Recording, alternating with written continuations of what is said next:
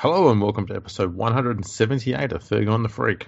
I'm that bloke from Rugby League Project, Andrew Ferguson. You can find me on Twitter at AndrewRLP. Joining me as always is the prepossessing League Freak. You can find on Twitter at League Freak. How you going there, mate? I'm going very well. What does prepossessing mean? Attractive or appealing in appearance. That is 100% correct. You nailed that one. I could have said beautiful, but, it's cliche. It's overused. Yeah.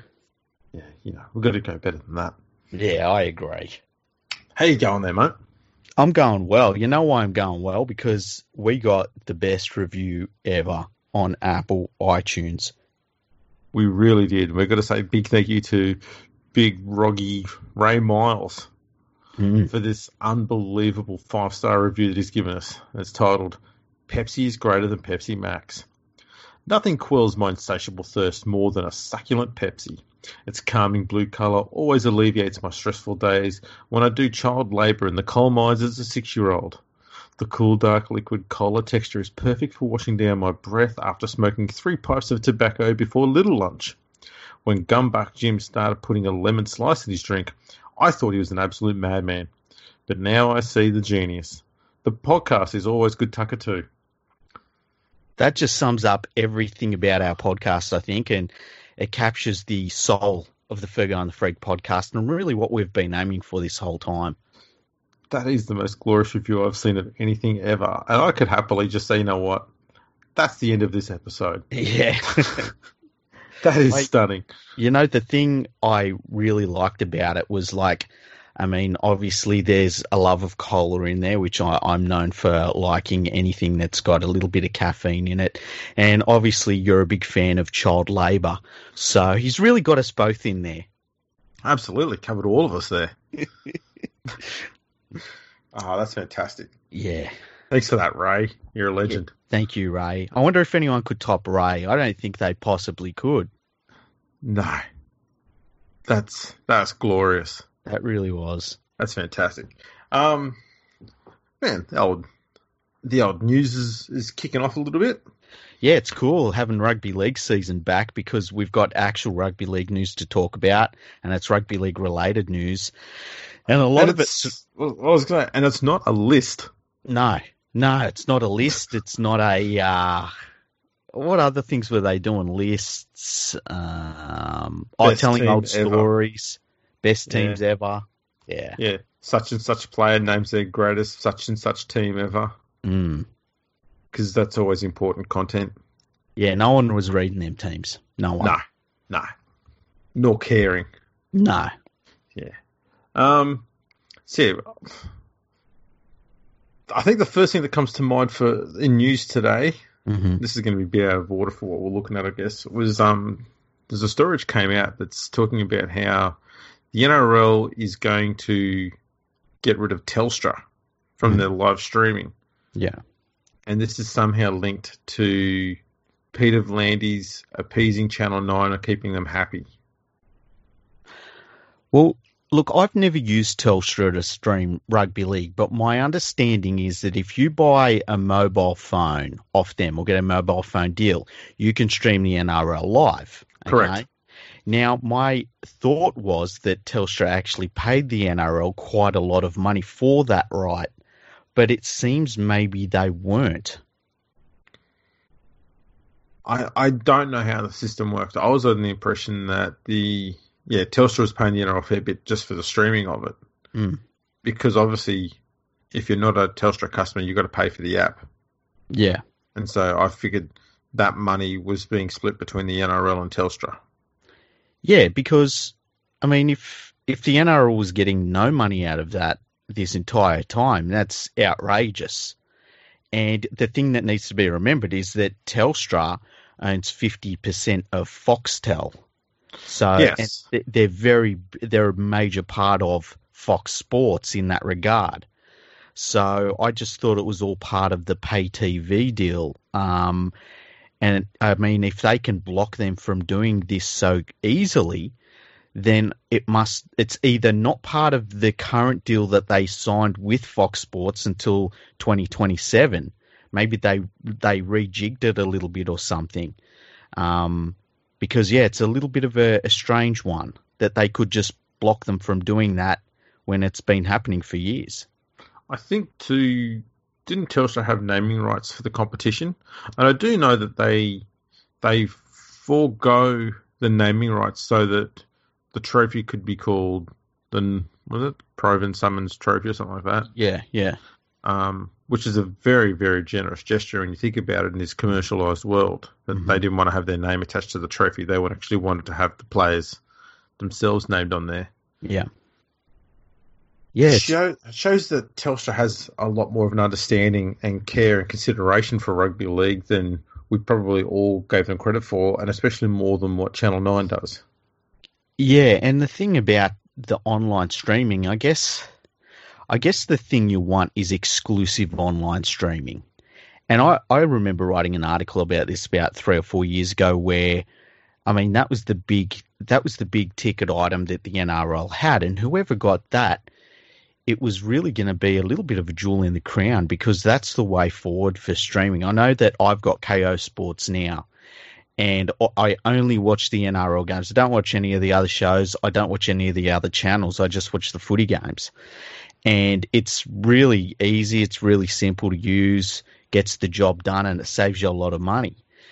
But if say Channel 9 was able to stream NRL games over Stan or something like that, that would be something that they'd be able to build their streaming service around. And it's going to be the same for whoever picks up the streaming, not necessarily Channel 9, who I wouldn't give it to at all. And yeah, so maybe it's the way for the NRL to consolidate it into you can only stream NRL games from this one source. Because right now you can do it. I mean, I'm doing it right now through KO. I believe you can watch games on Channel 9's website if you sign up to an account. And obviously you could do it through Telstra. I guess it makes sense that you want to make it a one-stop shop for the streaming rights and sell that off as maybe a third television entity in a sense, or a third broadcasting entity. Yeah, I fear that this is Nine trying to get their hands all over the digital arm. I do too. Channel 9 does such a garbage job of showing the game on free-to-air. I much prefer Fox Sports because it's a little bit more about the game. When you watch their in-game experience, it's more about the rugby league on the field rather than a bunch of old farts talking about what shows are coming up this week on Channel 9, trying to pretend that they actually know what the fuck the voice is. Well, I suppose Fox Sports does kind of have that, but it's more about plugging the absolute shit out of whatever TV shows, and you're something that plural that Matthew Johns is involved with. Yeah, that's true. But if you don't watch the Matthew Johns shit, then Fox Sports is pretty bloody good in comparison. Yeah, it's almost arguably. It's not even arguably. It's actually completely better in every aspect whatsoever. Well, the way I'd explain it is that when you watch Fox Sports, and I'm just talking about watching a footy game now. I'm not talking about the pre-game, post-game, any of that. If you watch Fox Sports, you're watching it, you're just with your own eyes. You're just seeing the game, right? Mm-hmm. Whereas if you watch Channel 9, it's like you're putting on a pair of Channel 9 glasses and you're looking at everything from their point of view that they want you to see it.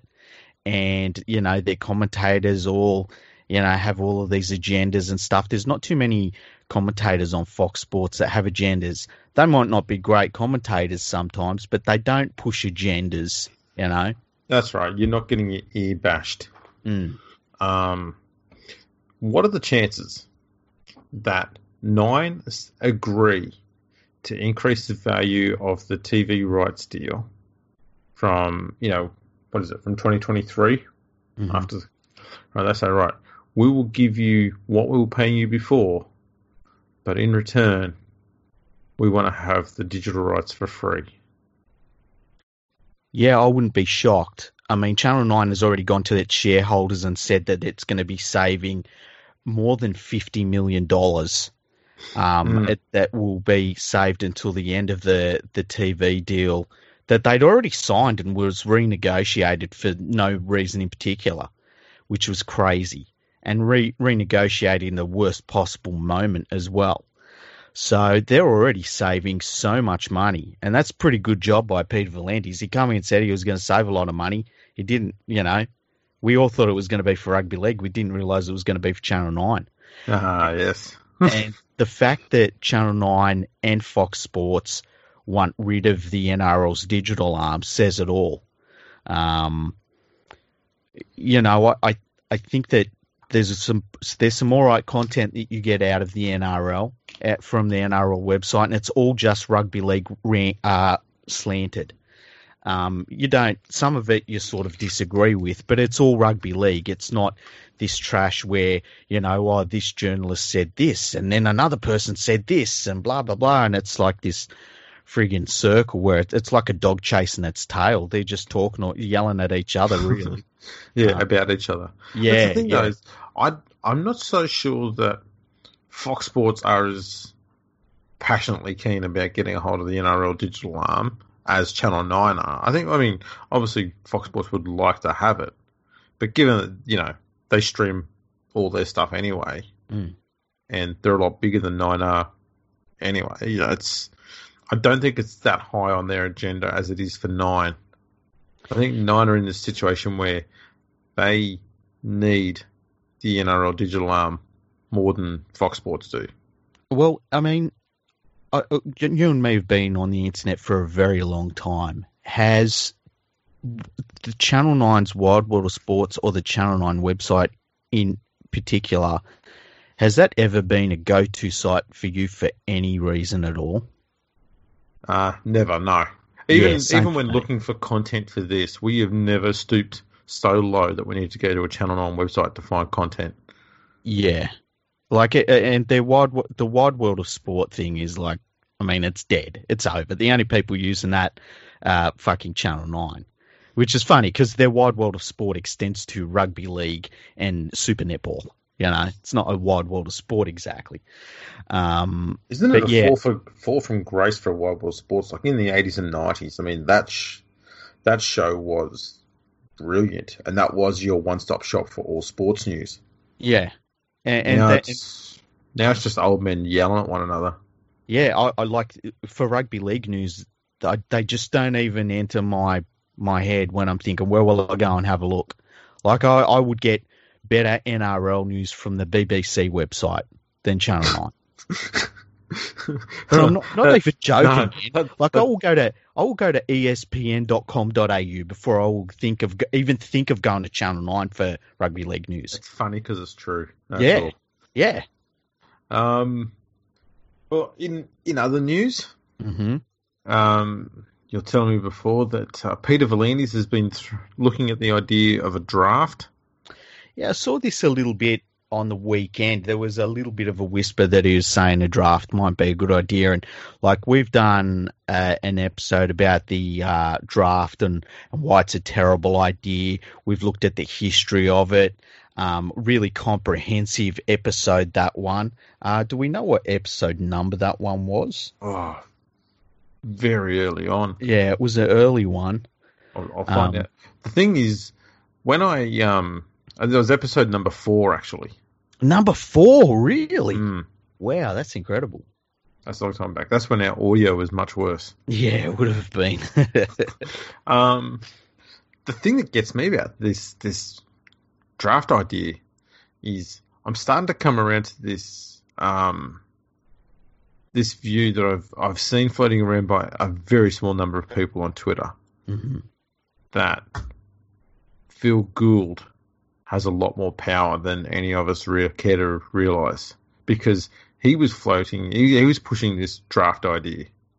He was the one who was also behind getting rid of 2 referees and going back to 1. Yeah, and the funny thing was he was pushing the idea of a rugby league draft while he was the general manager at the Penrith Panthers, who were the very last club on planet Earth that would want to see a draft involved in rugby league. Mm-hmm. We've gone that episode 4 still. There is nothing wrong with what we said in episode 4. It is still fresh. we completely destroy any thought of a draft being a good idea in rugby league. I suggest everyone goes and has a listen to that, because we said everything we need to say about the draft in that episode. Yeah. And the view hasn't changed any. And No. I mean, I think the biggest issue we had even back then was how a draft would force players to go to clubs that they may not necessarily want to go to. And that was the reason why the draft got broken back in, was it 1991, 92? Yeah, 91 or 92, somewhere around there. And everyone can thank initially Dennis Tuddy for giving players the freedom to move around between clubs as they wish. And again, thank Terry Hill, who played for Manly, for breaking it the second time around. Phil Adamson was also involved in that, I believe. Yeah, there's a few there. So those guys can be thanked for making sure that didn't continue in the form that it was, because it's a horrible idea.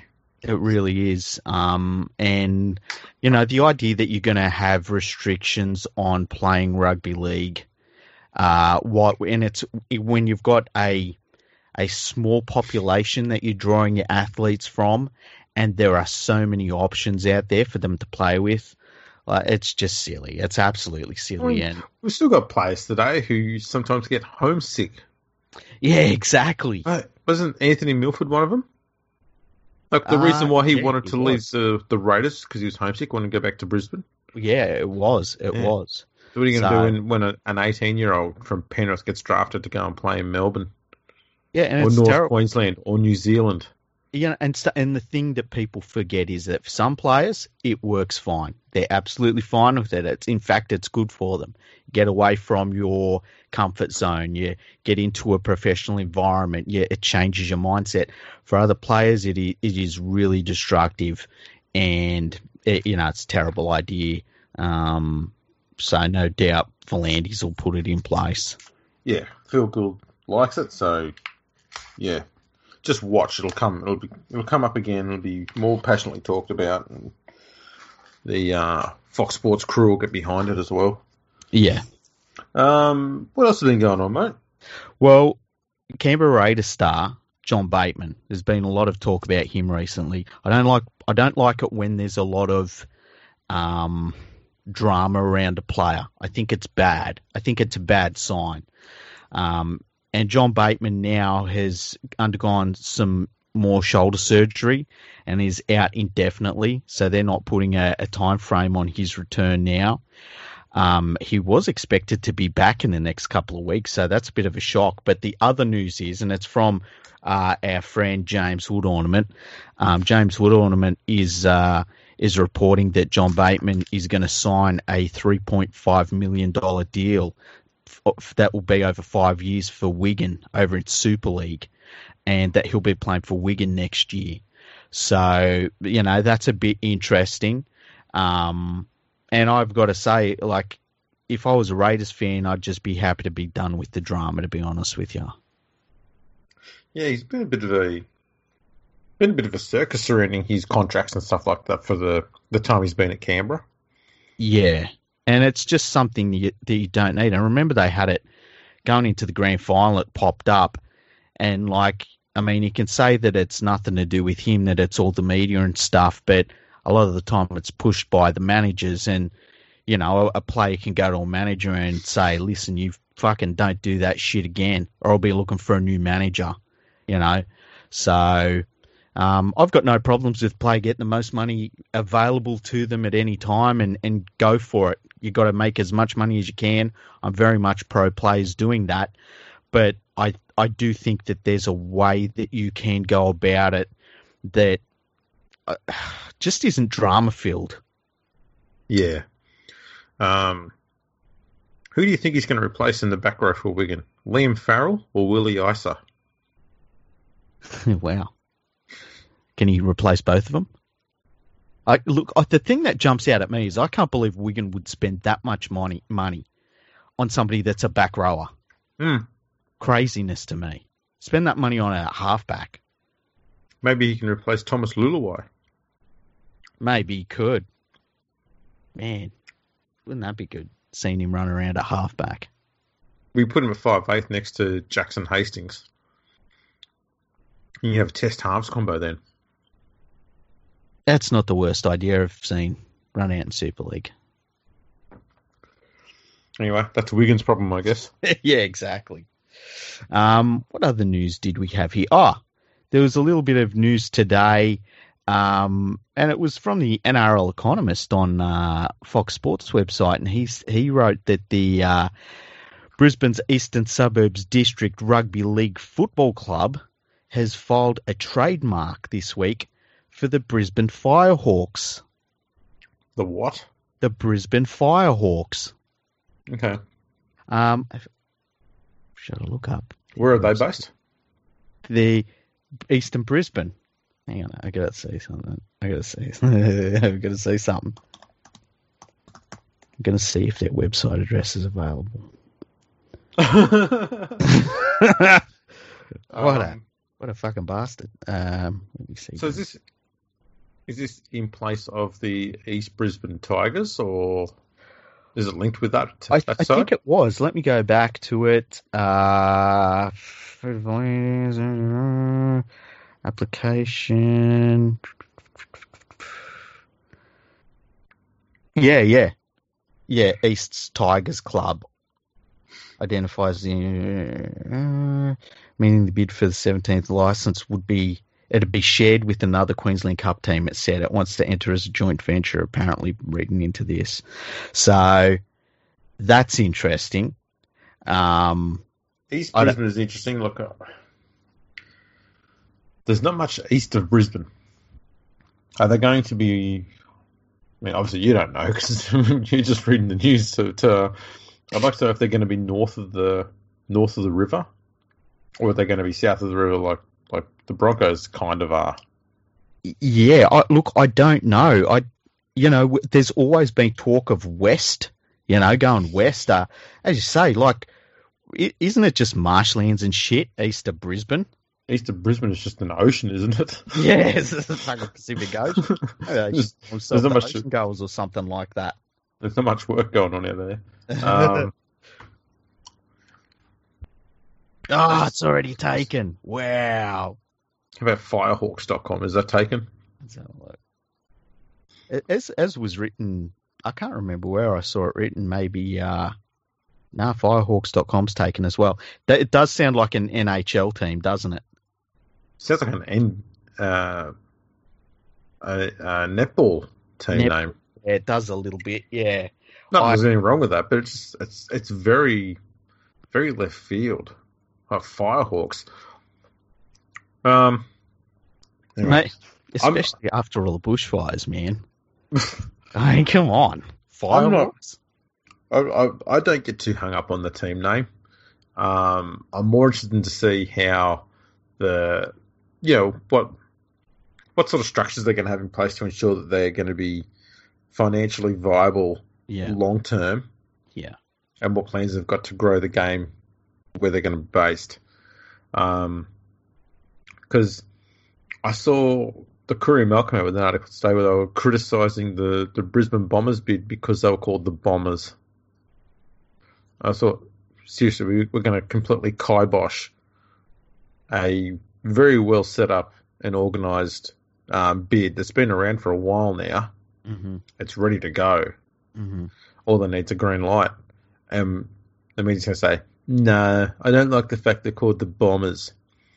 It's worth noting, this is from a historical point of view, that most of the people hated the fact that the Brisbane were going to be called the Broncos. Mm-hmm.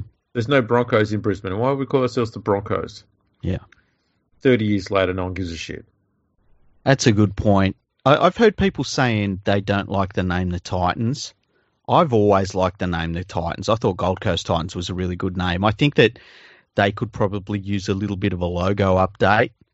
But Titans is a fantastic name, in my opinion. What do you think of the name Titans? Yeah, I've got no problem with the Titans. Yeah. What about Cowboys? Cowboys is one of the best. But I've heard people say they should be called the what's the Aussie equivalent of cowboy? I can't think of it now. But they anyway, Cowboys Stockman or something. No, it's something else. I can't remember what it is. But I like the name Cowboys. The Warriors were fantastic. The Knights are fantastic. It's very rare. The Storm is a bit different, but I think it's been something that's worked for them. Yeah. Raiders is fantastic. It's not too often we have bad names in rugby league. Is the Raiders based, though, on Vikings? Yeah. Yeah. I mean, they did rape and pillage, but we won't go into that aspect of it. No. See, I think they should change their logo to be a bit meaner. A bit meaner? Yeah. Just have a dead body on the end of a sword. Maybe not that mean.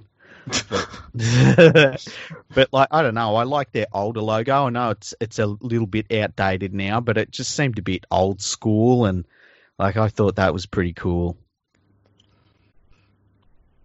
Maybe one of those big Viking boats. Yeah, something like that. With just dead bodies hanging off it. That's pretty mean. Yeah. A trail of blood behind them. What about, what's that, the way that they used to, what was it called? There was a way they used to flay people open, and the Vikings, what they would do is they would basically have you sitting down with your arms outstretched, and you'd be sort of on your knees, and they would hack away at your back and your rib cage, and then they would open your rib cage out, and then they would pull your lungs out the back, and as it inflated, it was like you were, I think they called it a blood something. What was it called? A blood hawk or something. And your lungs inflating out the back. The people that could do it the best, that you were still alive while you were in that state. You know what that sounds like? What? Fatality. Yeah, it was. Pretty much was. Mortal Kombat.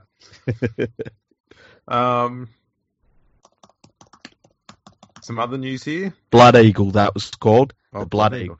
Right. Yeah. That'd make good logo. Yeah. Looks like Moses Sully has decided to turn his back on his move to the Dragons to stay at Manly. Yeah, and the way this was put forward was that he turned down massive money to stay at Manly, which means that maybe the offer was rescinded. For a guy who twice was sacked for sleeping in his car, to turn down an offer to have one of the most laziest jobs as an outside back in the NRL, that is being an outside back at the Dragons, where you don't do anything because the play never goes there. Yeah. That's pretty bad for the Dragons. Yeah, true. I'm kind of surprised that they were going to throw that much money at him. He's not one of those players that he's good for the Eagles, he's handy, but he's not one of those players that you sort of think, oh yeah, he's what we need. It's a little bit like Joey BJ Leilua, sorry. He's handy for the Canberra Raiders, but it's not like he's the sort of dude you go after if you need some outside backs. You know what I mean? He's with the West Tigers now. I know. That's what I'm saying. It's like when they got him, I was like, well, why are they going after him? Couldn't you go after someone better? He was available. That's the West Tigers mantra. Yeah. Is he available? Offer him a contract. Yes. The answer is yes. The question of do we need him? You don't ask that question. That's just stupid. Don't waste time. We need to sign these people. What? He's a test player? He wants lots of money? Nah, that's not our guy. I mean, we'll give him a bid. Oh yeah, throw money in, but not enough to interest him. Now, Steve Roach has said something a bit stupid. Okay. He suggests that James Graham has been a great player, but his legs are gone. No, Steve. You don't reckon his legs are gone? No. I think his legs are almost gone. No, I think he's in a situation where he's playing with a team that has a very good forward pack, and they're largely doing their job. But all they're doing is losing all the time. And he gets frustrated when he loses. He's one of those players who hates losing more than anything else. and I'm sure all players hate losing, but I think he's the sort of player that struggles to accept it as much as anyone else. His desire to want to win is a lot stronger than a lot of other people. Mm-hmm. That's why you see him rip in so much every bloody week. I think he's probably getting frustrated with how shit the coach is. Yeah, I think they all probably are. I definitely think he's slowing down, which is obvious. Like, he's getting on now. Yeah, but I think he was slowing down last year, but it's not to the point where I'm looking at him thinking, man, this guy can't play first grade anymore. Yeah, he's probably playing too many minutes. Mm. And that again comes down to the stupid coach. Mm-hmm. I'd have him on the field for 45 minutes max. Give him 30 minutes in the first half. Take him off for 10 minutes, mm-hmm. and then bring him on for the last 15 minutes or so of the game. Mm-hmm. I reckon that'd work pretty well. But I think McGregor's using him far too much, and he doesn't need to. He's got a pretty bloody awesome prop rotation available. I don't know what he's doing. Stupid coach. Best thing that can happen to that club is he gets the arse. Did you see that there was talk that Golden Cock Volandes was thinking about letting Flanagan come back early so he could take over? I know that's shocking. I know it's completely out of left field. Okay. One thing, I said this on Twitter today, One thing the Dragons need to do is hire a coach who has never had a job at the Dragons before as either a player, an administrator, a coach, anything like that. Mm-hmm. Get a complete outsider there. Because too often they've been hiring people who have got some sort of history with the club. And Flanagan was the former Dragons player. Yep. Stop it. Stop it. It's not working. Just stop it. Look at the one-time Dragons that you said, you know what, let's go and hire a coach who's never had anything to do with the club before. And that name was Wayne Bennett. Mm-hmm. You want a premiership. And the thing is, too, like, I always worry about a club that gets wrapped up in its own self-importance, and the Bulldogs do it quite a lot. The Newcastle Knights do it quite a lot, where they're like, oh, yeah, we'll get our guys. Our guys will get the job done. Our guys know what we need at this club because we're special. And that's normally what happens. You end up with clubs that are losers, and you can look at the Bulldogs right now, you can look at the Knights right now, and you can look at the Dragons right now. Anytime you decide to become an insular club, it doesn't really work. I agree with you. They need to look for people that are outside the clubs. They need new ideas, and all of these people that are from inside the club, it's not working, and they need to change tact because, how much more do you need to see? Yeah. Oh, man. There was an interesting article, we could probably go to it now, on the NRL website. And it was titled Experts View, Who's the Best Coach on the Market? And NRL.com had their experts and commentators and stuff say who the best coach was on the market. And so... and it's all highlighted, so we can go through it quickly. So would you like to hear who they thought were the best coaches on the market? Sure. Okay, Is Matthew Elliott on there? No, man. I would have gone off my head if he was. He's not. Jamie Soward said that... Oh, thank Christ for that. Do go on. Give me a second, man. Jamie Soward said that he believed that Craig Fitzgibbon was the next best available coach.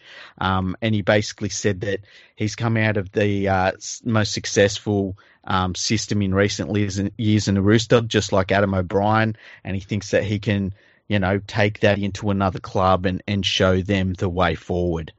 He might be, but he's the former Dragons player, so he can't go there. I like that. I like that response. I'm always worried about people that are ordained as great head coach. Like, first of all, you don't know who's going to be a good head coach and who isn't. Mm-hmm. But I'm always worried about an assistant that's been ordained as the next great coach, because it very rarely turns out that they're any good other than being an assistant coach. Yeah, let's just look at one of the Bellamy proteges, and that was Stephen Kearney. Yeah, exactly. That's a really good point. Margie McDonald, who's the senior writer at NRL.com, or a senior writer, she said that John Cartwright, she said that he got the Titans to the preliminary final in 2010 as a head coach. As an assistant, helped the Roosters win the 2002 and the Cowboys win in 2015 grand finals. So, no. I would disagree with Margie there, unfortunately. John Cartwright's one of those blokes who makes a pretty solid assistant coach. Yeah, I agree. Or a very good junior coach. He was a very good junior coach of the Panthers. But then again, everyone's a good junior coach of the Panthers. Yeah. Paul Suttle. Sorry? Trent Barrett. Well, apart from him. Paul Suttle, who is the NRL.com editor, also believes Craig Fitzgibbon would be the next best coach that's available. Kenny Scott, who is a podcaster at NRL.com, said the Walker brothers. Oh, they still keep pushing that one. Yeah, it's funny that's what he said. He said every time a head coaching gig becomes available, the inevitable get the Walker brothers in there chat grows louder and louder.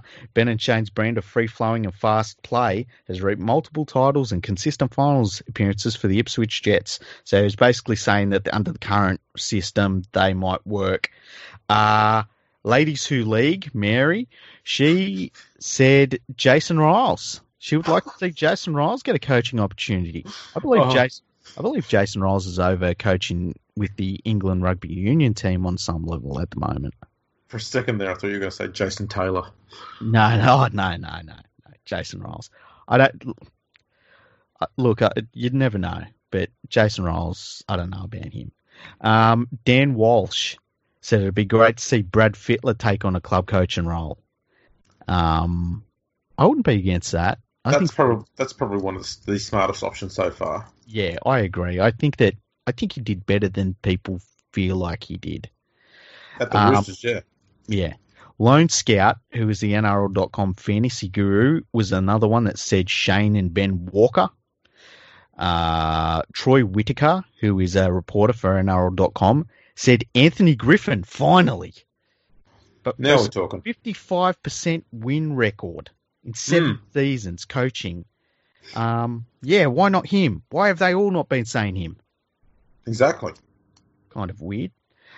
Alicia Newton said his winning record of 39.2% at Manly might suggest otherwise, but Trent Barrett is someone who deserves another chance. No. Yeah, I disagree with you, Alicia, but that's all right. We can all have our own opinions. Brad Walter, who is another senior reporter for NRL.com, has said Nathan Brown has almost 2 decades of experience coaching in the NRL and Super League. There's a reason why he's unemployed, Brad. Come on, man. Especially the way you walked out in the fucking Knights. That was rough. I don't mind Nathan Brown, but it has to be solely in a rebuilding capacity, because he is good at rebuilds. I mean, he did it at Huddersfield, and he did do a pretty good job of it at Newcastle. But you don't get him in there when you've got a team already that's ready to go, and the Dragons have a team that's ready to go. See, I would completely avoid Nathan Brown for any head coaching role. I think there was a little bit of drama that he caused for the club in terms of stuff that he said in the media. And I think the way he left the Knights, it just left a bad taste in my mouth. And you look at his record, and I know he's taken over some terrible clubs. I get that. But to me, you need to have a coach that's willing to make a lot of those bad calls and suffer some rough seasons for the benefit of the club. And I think overall he left the Knights in a better situation than when he arrived there. He's kind of like a modern day Brian Smith sort of coach, where you're not hiring him for entirely what he does on the field, but what he can do to fix up a club off the field as well. But geez, Brian Smith was super. I know he didn't win a grand final, but he had some super good teams that he really did build, like from the ground up, and was just unfortunate that he never really had a halfback ever. Yeah. Are you finished with? Yeah. I'm finished with that. Chris Kennedy who is a reporter for NRL.com, said Jeff Tuvey, which I agree with wholeheartedly. I think he is exactly the person that the Dragons need. I think he would be perfect for the Dragons. Hard edge, knows how to get the forwards working to a game plan that suits everybody else. He's very good with forwards. Mm-hmm. And very good, smart game plans with a solid spine. The Dragons have everything they need for a good squad. They've even got a young Tristan Saylor in there. In the backs, they've got a decent halves pairing. I don't buy this garbage that Norman and Hunt can't work. No way. I think if Tuvey took them over this weekend, I wouldn't rule them out playing finals football. They've got the talent. The talent's there. Yeah, they are ready to go. They just need a proper coach. Yeah. I can't sit here and cop that the squad is not right in some areas. Yeah, like their outside backs are a bit thin, and I don't think that they've really settled on a fullback yet. But they can be sorted out. They've got everything. They've got the main stuff covered. They've got an all right hooker rotation. They've got a really good forward pack. They've got 2 experienced halves. You can sort the rest out. Well, they've got Origin halves. Yeah. Like, why are they so bad? Joe Gould, who is another NRL.com reporter, put forward Shane and Ben Walker as well. Martin Lenehan, I believe is the way you say it, senior journalist. Once again, he said Jason Riles. And then Zach Bailey. Zach said Phil Gould. Come on, Zach, man. Come on. Zach attack. I love you, Zach, but come on, man. And then Tanisha Stanton, she is another NRL.com reporter. She said Trent Barrett as well. And said that he coached a few years at Manly with limited resources and did a decent job. Yeah, Des Hasler's now using the same resources and got them back into the finals, and they're back being what? Can we say arguably the second best team in the comp at the moment? Yeah, well, they're up there, definitely. At least top 4. Yeah, and Des Hasler had the same resources before he left, as did Jeff Tuvey. Yeah. Like Trent Barrett got in there, and all of a sudden, having to bring your own furniture it's a fucking barrier all of a sudden. I just think the thing about Trent Barrett is that, like, once again, ordained as a great coach, and it's like, when? He's an assistant coach. When? Yeah. I just don't get it. But there's anyway. a good list of assistant coaches there. I'll give him credit. Yeah, that's true. And one bad administrator that doesn't need to be involved in the game anymore and should retire. Yeah, I thought he was a play manager. I must admit, I expected one of them to say Tim Sheens. Yeah, no one said Tim Sheens. Is there anyone else that's out there that maybe... I mean, look, Wayne Bennett's going to become available. True. But he wouldn't be the worst person. I don't think he's who I would get, but you could do worse than sign up Wayne Bennett next year. Should we go through the coaches in the Super League? Because if they found out there was a gig going in the NRL, they'd drop everything to come over and do that gig. Well, I saw an article from an English writer today that said Sean Wayne should be the number 1 candidate to take over the Dragons. And I said, I hope it happens just for comedic purposes, because he's terrible. He's not a good coach at all. That's fucking... If he comes over, the Dragons will be pining for the glorious McGregor days. Well, I'm pretty sure I said he'd make Paul McGregor look like Craig Bellamy. So, yeah, that was a ridiculous suggestion. Shall we go through the Super League coaches, see who you reckon might come over? Right. Yeah, go for it. Darryl Powell. Hell no. Steve McNamara. Oh, no. He's not doing too bad a job at Catalan, though. Probably in spite of him, I would suggest. Simon Wolford. Huddersfield coach. Man, he's been coaching over there for a while. I think it's probably time for him to come back, but he needs to come back in an assistant role first, I think. Yeah. Lee Radford. No. Tony Smith. Definitely not. No. Richard Agar. Fuck no. I can't believe he's coaching a club now. Christian Wolf. Look, I think he's doing the obvious next step for him. He's had so much success for Tonga. And he's going to have success for St. Helens as well. It's like he just will. It's going to be interesting to see when he gets his opportunity, if he gets an opportunity in the NRL. I guess we'll see, won't we? Yeah. Ian Watson. No. Brian McDermott. Andrew. I knew. Andrew, come on now. Look, put it this way, right? If it's between having Matthew Elliott on a 10-year deal or Brian McDermott on a 4-year deal, I am sending the limousine to Matthew Elliott's house. Oh, my God. Oh, wow. Oh, it looks like we've got to stop with the Matthew Elliott jokes and stay up with the Brian McDermott ones then. I remember when he was coaching the London Broncos, and I was saying, this guy is a fucking coaching disaster. And then he was signed by Leeds. And of course, anybody at the time that was fucking coaching Leeds, they were winning titles. And so for some reason, everyone there was like, oh, he's a super coach. It's like, no, he's not. He's the same fucking idiot that was destroying the London Broncos all them years. And now look how well he's doing at the fucking the Wolfpack now that they're playing at the right level. 36% win rate he had at London.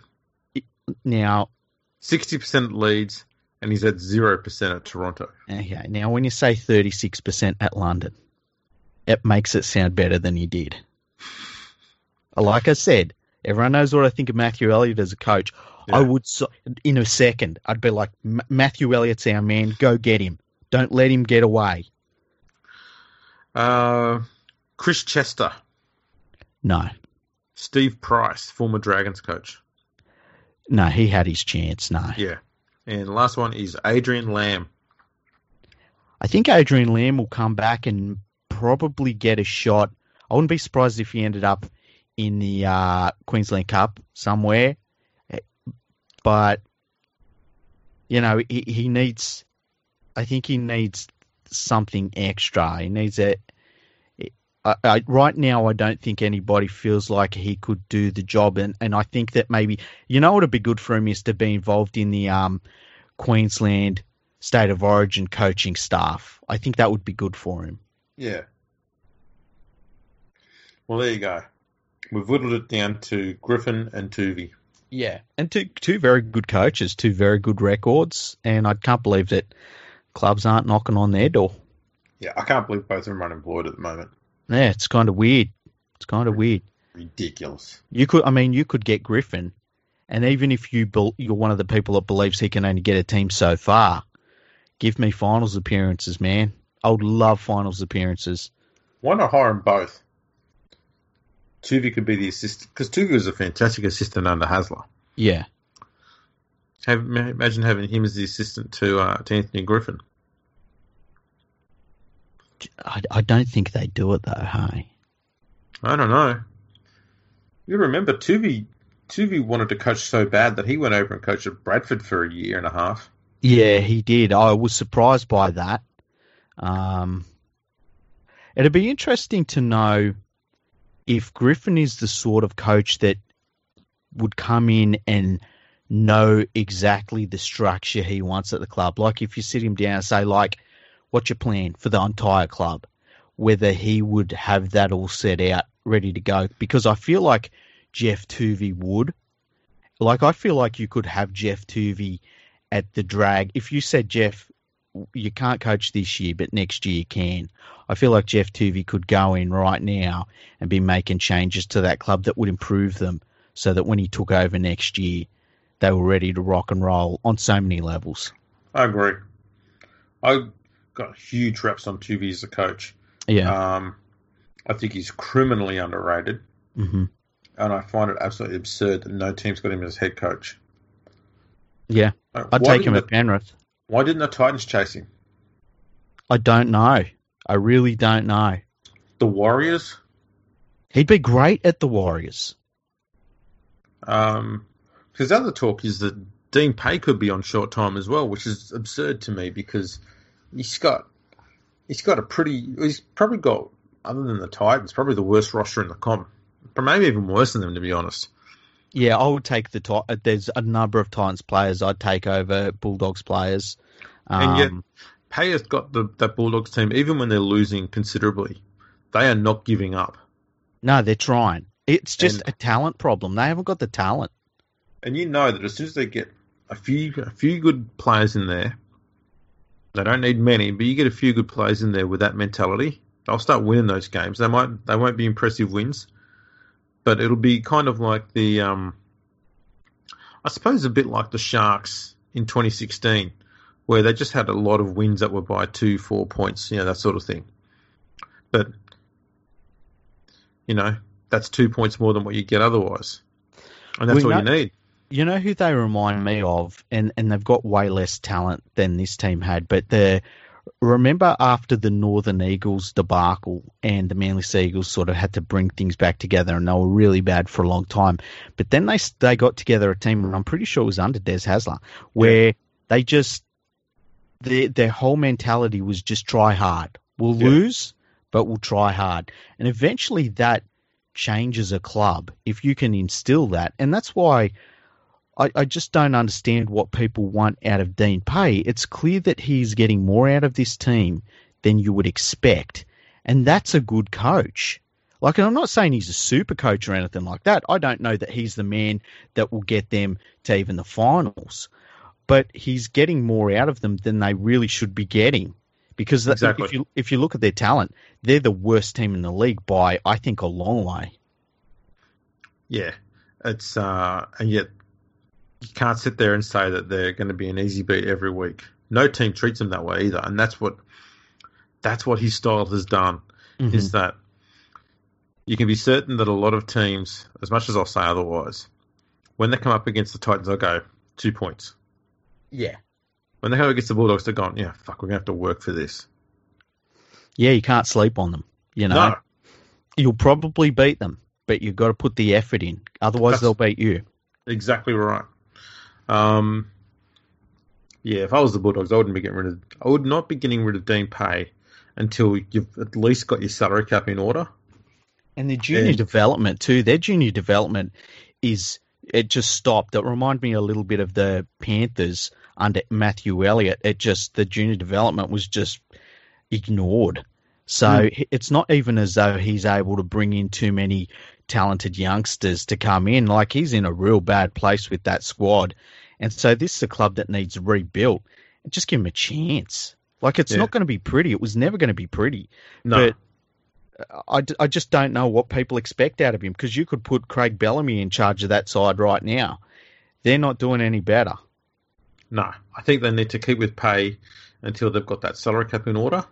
Yeah. Which is another year away at least? Yeah. And then give him 1 year after that, where he's finally been able to build a better squad, get some good cattle in there.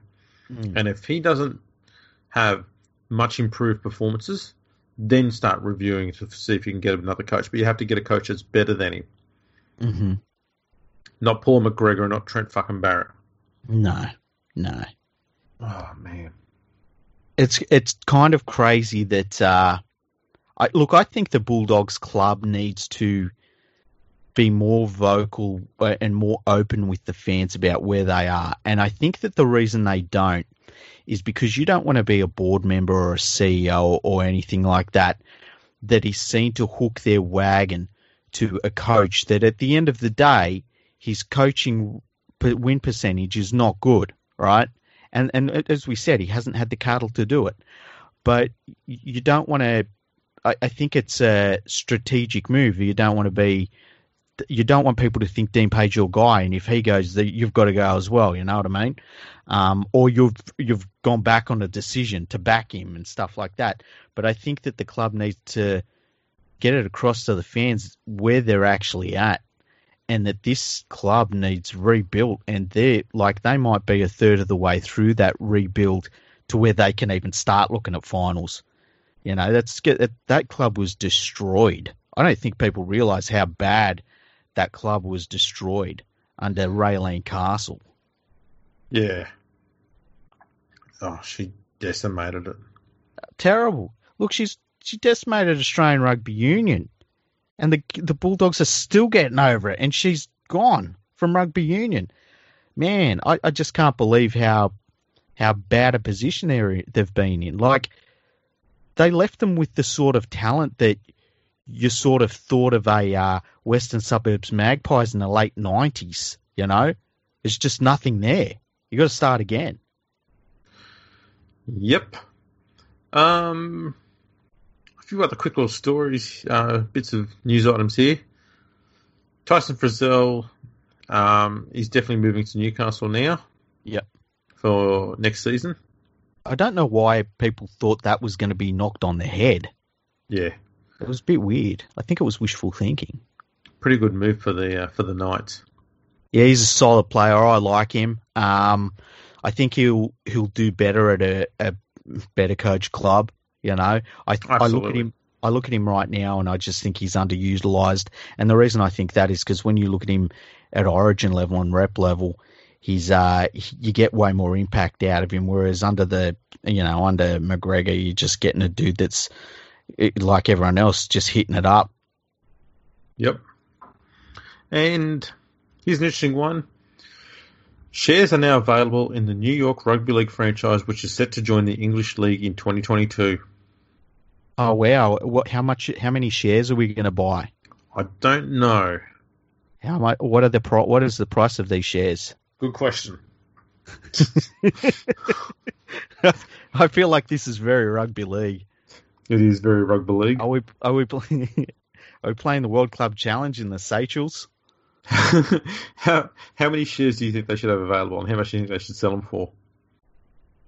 Well, just say how does this work? What do they put I don't know. Do they put 1,000 shares available? 10,000 shares? I don't know how that would work. I'd probably go with 20,000 shares. 20,000, okay. Yeah.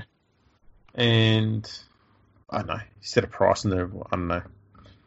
$1 a share. Well, I was going to say £2 or £3 per year for a share. Yeah, per year for a share. Because they're going to need it to make up for the crowds they're not going to get. This is one thing I would say to anybody that wants to invest in a rugby league club. Don't. Yeah, it's probably not a wise idea to be investing in a rugby league club that's well established. Because, I mean, just have a look at how well NRL clubs run. And that's in the premier competition and being handed $3 million a year and all the players' wages. And look at how many of them are still running on the bloody, on that balance between red and black sort of region. Well, it's like, I remember when Russell Crowe was taken over, and he'd taken over the Rabbitohs, and he was still getting narked at by basically George Piggins and some of his supporters. And they were saying, he took it over because he's trying to make a profit and stuff. And I remember Russell Crowe saying, man, if I wanted to make money, the last thing I would have done is taken over this club. And I think, it's pretty obvious to see. It's not like Russell Crowe is a fantastic owner. I think people don't understand what a good owner he is. He does the perfect ownership role. When they need money, he's there. And then he goes away. He doesn't get involved in the footy stuff. He lets all of the football people do that. But then when they need his star power, he's there straight away. And he's just the perfect owner. It's kind of like the horse racing analogy, where it's like, how do you make a small fortune in horse racing? You start off with a big one. And that's exactly what it is like in rugby league. If you want a small fortune, start off with a big one, buy a rugby league team. Yeah. Ask Dr. Marwan Kukash. Yeah. Yeah, he'll tell you all about that. Yeah, a billionaire. Could fund a rugby league club probably with the interest that he makes in a month. And he was like, I'm leaving this shit. Yeah. Now he's probably only got enough money to probably just buy Virgin Australia. Yeah, probably. It'd be cool if he did. He was going to he wanted to buy a couple of NRL clubs, but the NRL said, we'd like you to buy the Knights or the Tigers, and he went, yeah. I know I've made bad decisions before with Salford, but I'm not going to make those bad decisions. It was a very smart decision by him. The thing I loved about him is that he bought Salford, sat on it for about 4 months, and then started making changes. And it was like, oh, okay. And then another couple of months went by, and then he started beating dyed in the wool Super League veteran administrators at their own game. And it was like, oh, I love this dude. I still love him. I'd love to talk to him. I'd love to get him on the podcast. I bet he'd be amazing to talk to. Would he be the ideal replacement for Todd Greenberg? No, because Peter V'landys would hate his guts because he's a self-made billionaire. Isn't that a good thing? I think it's a fantastic thing. I really do. But Peter V'landys would look at him and be like, I don't like him. It's not rugby league. Or rugby league. Does he even know what rugby league is all about?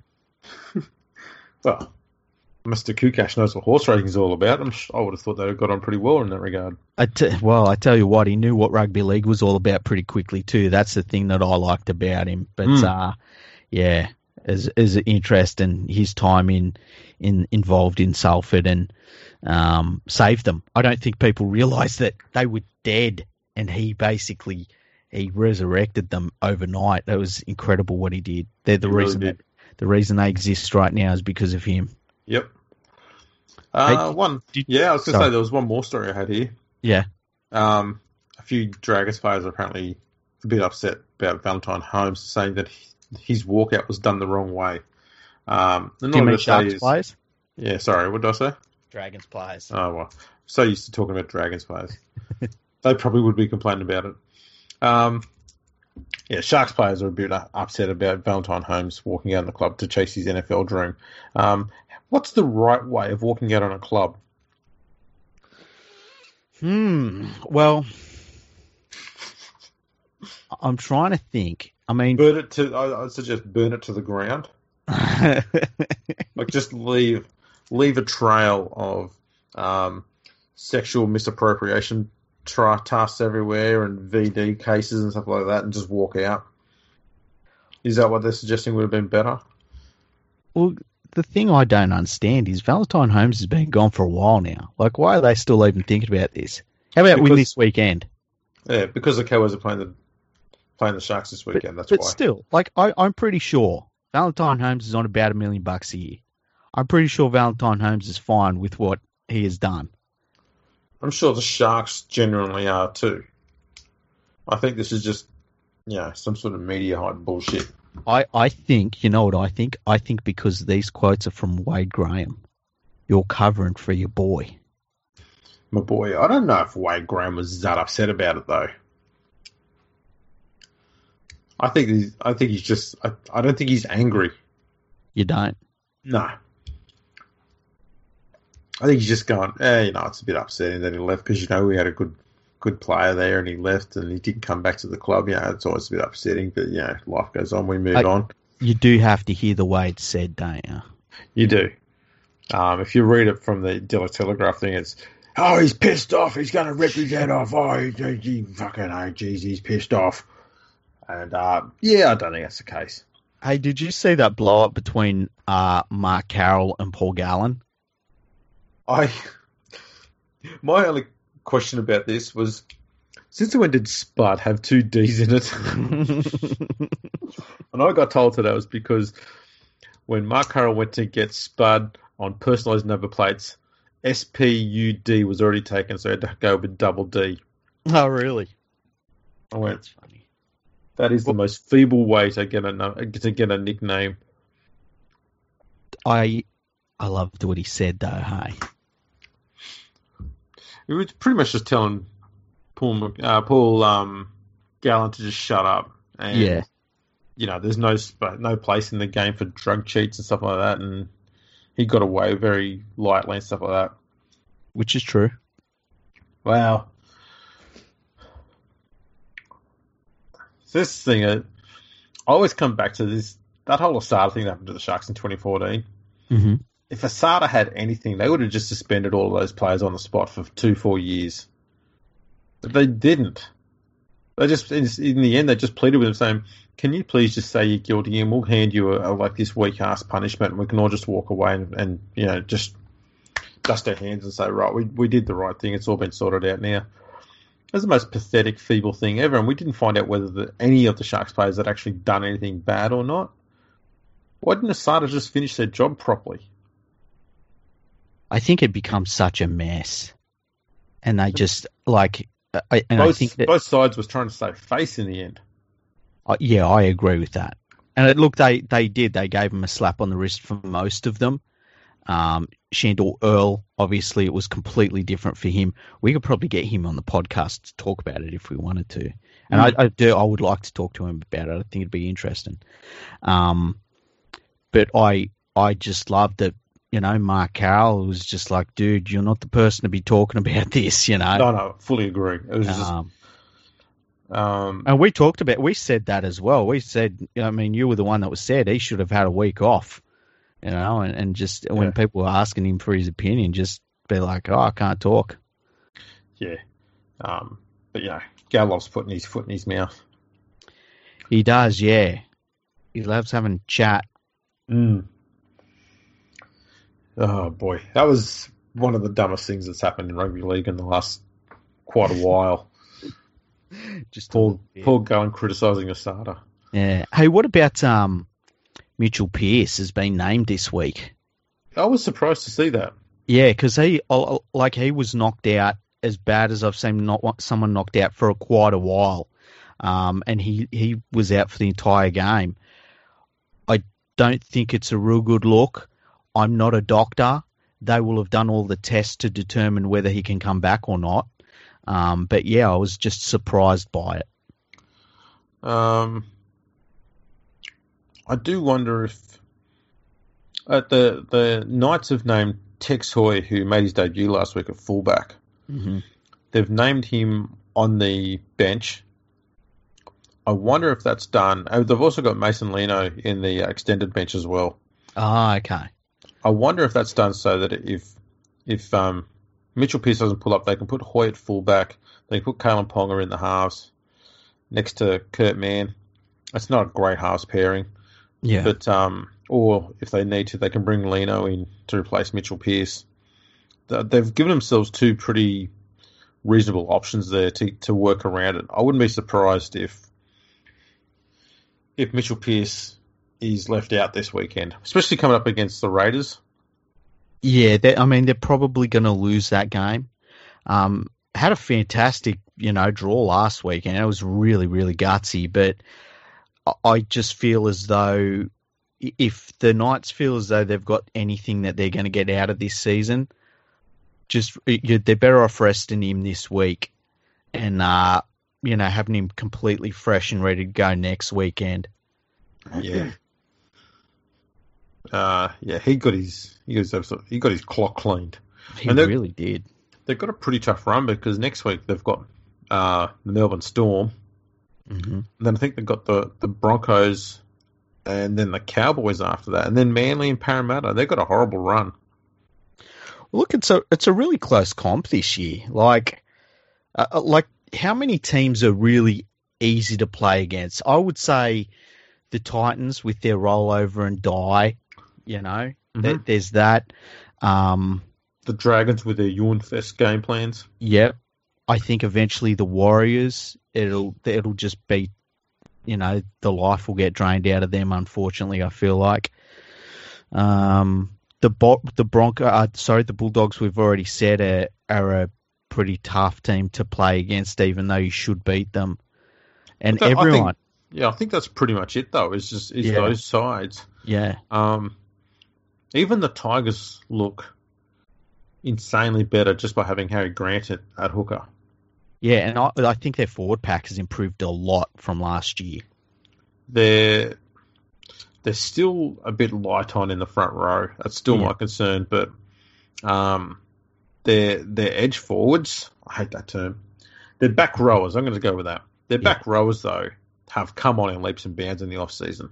Yeah, definitely. I was really, really impressed with them. And it was just nice to see a Tigers forward pack that was putting some hits on and that were staying hit, you know? Exactly. One thing the Tigers do need to work on is defence. Mm-hmm. They have the 4th worst defence in the competition at the moment. That's not good. For a team that's in the top 7, yeah, that's atrocious. Yeah, it is a little bit. So put in perspective, the Tigers have conceded 72 points. Mm-hmm. The Broncos have conceded 73. The Dragons have conceded 74, and the Titans have conceded 106. Jesus, that's crazy. That's their company. Jesus. What are we thinking about the Broncos right now? Because they've got a really, really bad injury list right now. I am, and look, I was a little bit concerned about their coaching going into this injury toll that they're carrying. I could see their season going really bad really quickly and the coach being out on his ass in 3 weeks' time. Man, I think that probably should happen, especially with losing the coach. Yeah. I don't think the Brisbane board will accept sacking Seabold at all, ever, after the amount of bullshit they went through to get him there early. What they did to Wayne Bennett, what they did to South Sydney, I guess, as well, forcing everyone's hand so they could get what they wanted. And this is a thing about when you hitch your wagon to a coach, man, it's hard to then turn around and say, oh, that was the wrong decision. Well, we've got to pay him out $2.5 million to get rid of him early. And, I've got this other idea for a guy. It's very, very, it's a sketchy move. It really is. I suppose on one good thing for Seabold, he did get rid of McCulloch. Yeah, that was a good move. And he needed to go. Something tells me, I think McCulloch's now, he's got a fire lit in his belly now. I wouldn't be surprised if he comes out and plays pretty bloody good football for the Knights now. You reckon? Look, when I think he would look bored. You reckon he was? See, I just think he looked done. And the thing about him was he was too young to be done. He was too young to be finished. Yeah. Sometimes some players, weirdly, it's just for whatever reason, it's just over really early. And I felt like he was one of those players. Look, Darius Boyd, they've got to drop him. It's just you can't carry him. They're not dropping him. Put him on the wing. Don't put him in a key position. Don't put him at centre. No. And besides, he's still good at kick returns, and you're not getting that value out of him by putting him at centre. Put him on the wing where he just picks up the ball whenever it goes to the corner and just runs it back. Yeah, I don't mind, as you say, I don't mind him on kick returns. I still feel like he's weird the way that he really takes in the defensive line, and he always seems to find the soft part of it on a kick return, and that's something that he's been underrated with. That he doesn't just steam back and stuff like that. He finds the weak part in the line, but I don't want him making decisions defensively. I don't want him defensively having to use his speed or his strength because it's just not there from what we've seen, unfortunately. He's been a wonderful player for a very long time. It kind of sucks to talk about him in this way, but I maybe chuck him on the wing and see if he can keep it up. But man, they're carrying him so badly right now, and they can't be. They just can't afford to. No, I think at the moment too, they need him in the team because they need experience out there. Look, McCulloch's gone. Alex Glender's currently out injured with a pretty weird leg cut. Mm. Do you know who the next youngest player is in that Broncos side after Darius Boyd now? Next youngest? Sorry, next oldest. Oh, next oldest after Darius Boyd. Now that Glenn who's 32 is out this week, and McCulloch who's 30 is gone. Would it be what's the winger's name? Corey Oates. Corey Oates, yeah. He's one of the next eldest, but it's not him. It's Anthony Milford at 26. Okay. Man, that's So when great. you look at who they're going to have, there's going to be Oates and Lodge at 25, Offa Hengawi, Pangai Jr., Asako at 24, Croft, Carrigan are both 23. Carrigan's 22, Arthur's 22, Staggs and Flegler are 21, Haas, Farnworth, Fafita are 20. I just had a thought. Mm. Just say you're the Broncos and you can find a way for Darius to retire, save a bit of money, right? Yeah. You've got McCulloch off the books. Is Milford up off contract this year? I feel like he might be off contract this year. I'm not too sure. What's your idea? Imagine the Broncos with Roger Tuivasa-Sheck at fullback. Ooh. I mean, they've got Haas, they've got Fafita, Croft is the halfback. If you've got RTS behind those dudes, I'm horrified by even thinking about that team. And he's a leader. He's got a level head on his shoulders. He's a leader on and off the field. Like, that would be ridiculous. And I feel like they might be able to afford him. But they would have to throw a lot of money at him. Milford is off contract this year, but he does have an option for next year in his favour. Now, I think he'll take up that because he's on a pretty bloody good deal up there. Yeah. But, man, can you imagine that? RTS. It'd be so crazy. That's not I tell you what, that would change the way that Warriors team plays. That Broncos team plays in a big way. But I think RTS is locked in the Warriors until 2022. I mean, of course they're going to nail him down. Yeah. Oh, look, RTS, I said this a couple of episodes ago, I'm rating him on the all-time scale now.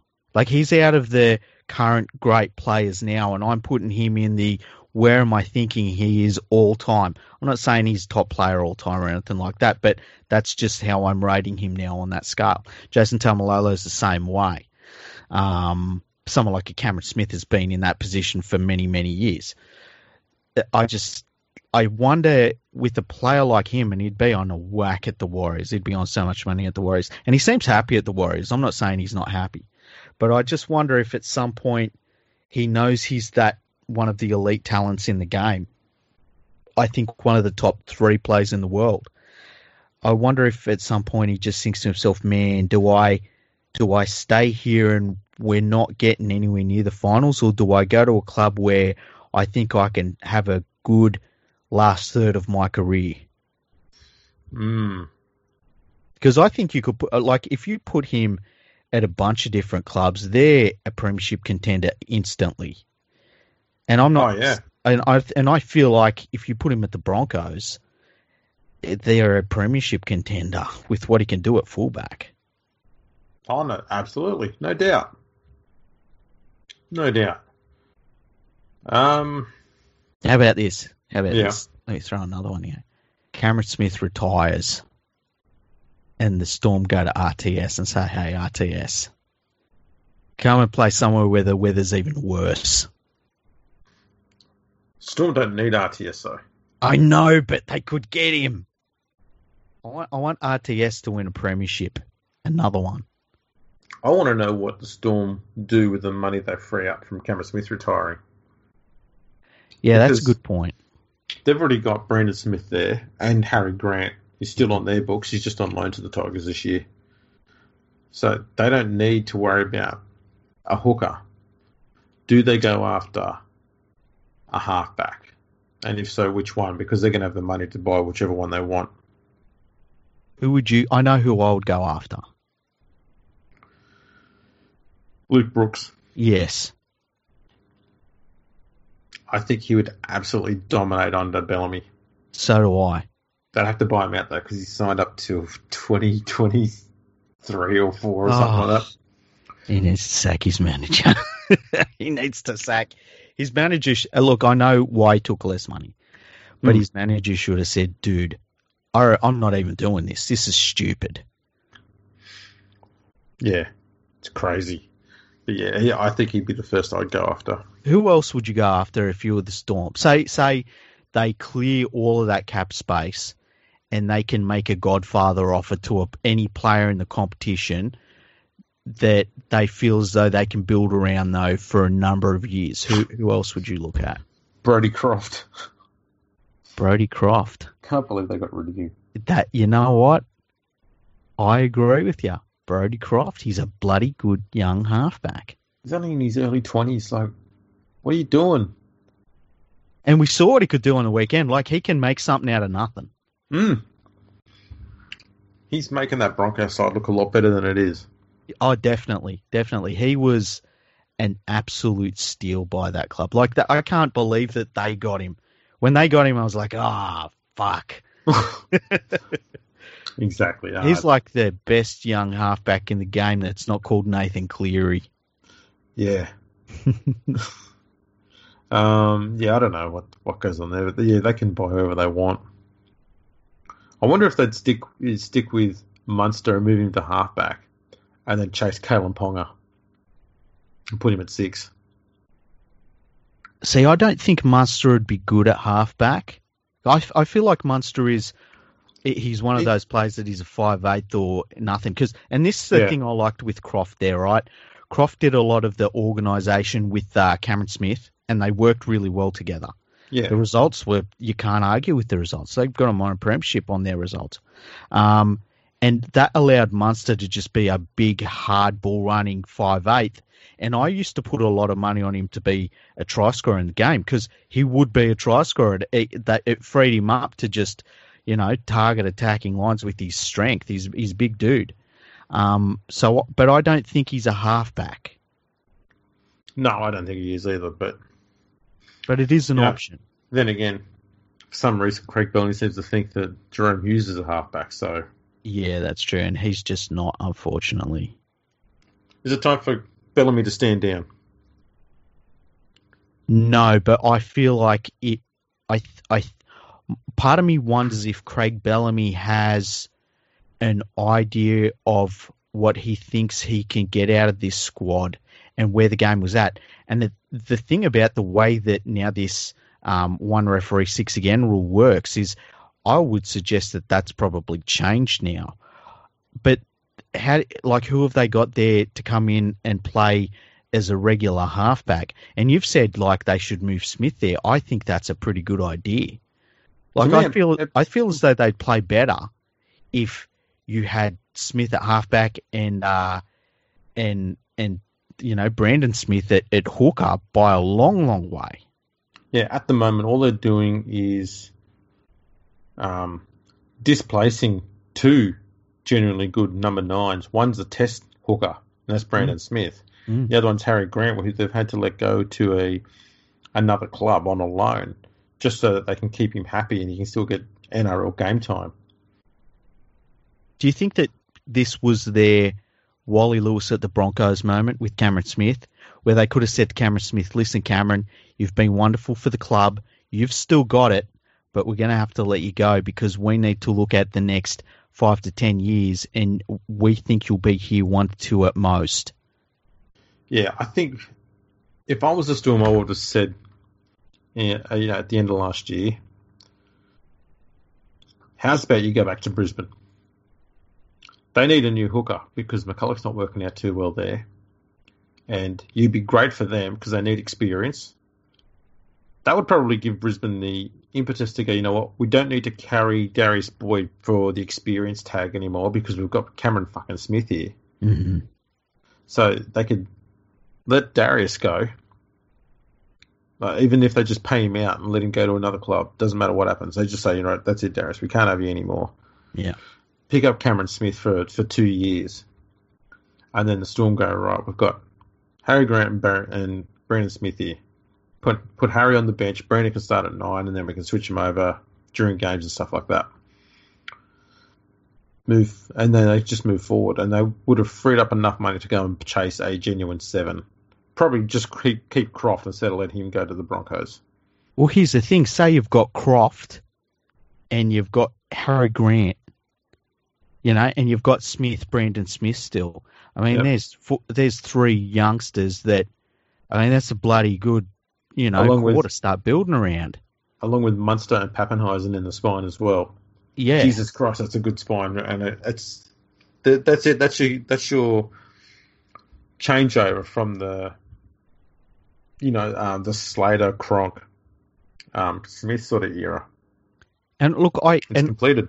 Yeah, exactly. And but the thing is, at the same time, I don't want that to happen to Cameron Smith. And I know Craig Bellamy wouldn't, and I know nobody at the club would want it to happen to Cameron Smith. I want him to retire as a Melbourne Storm player. And it's incredible what he's done. I mean, it's just amazing. But and I wonder if this comes into like Craig Bellamy and there's been talk that Craig Bellamy for a while has been thinking maybe I'll leave next year, maybe I'll leave the year after, but it's kind of, you can see the end in sight at the Storm. Does he hold on to Cameron Smith if he's thinking, well, I'm going to be here another 5 to 10 years? I've got a sneaking suspicion, this is just my own opinion, that Craig Bellamy's eyeing off a coaching gig at one of the new expansion teams. Ooh. Maybe the one in Brisbane that everyone's talking about, huh?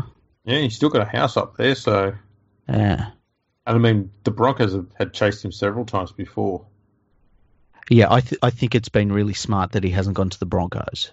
Because mostly for the situation that the club's always been in. I feel as though their lineup up until probably right now, as they've got Croft especially, it's not been a good situation for a coach to walk into, whereas right now it is.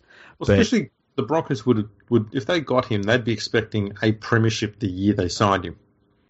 He doesn't need that pressure. Whereas if he goes to a brand new club that's starting from scratch, he doesn't have to worry about that pressure because people are not going to be expecting a brand new team to be winning a premiership in their first year.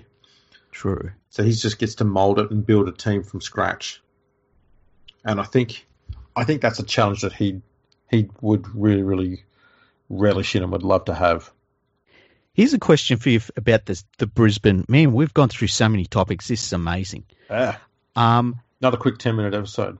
Yeah. What are we up to? We're going on 2 hours now? Oh, hour and a half. Excellent. Okay. With the way that team is going to be built personnel-wise in terms of the playing staff, do you think that how would you do it? Do you think that we should have what is called an expansion draft where clubs open up a certain number of players in their rosters that a new club can then negotiate with? And so they basically, say you've got your 30-man squad, each team would say, here's 5 players you can negotiate within our 30-man top squad. And it's not really a draft, it's just opening up the ability of players to move to a new club if they want to get an opportunity. Or do you think that they should have a season in the lower grades so that they can build up their playing staff? How do you think they should do it?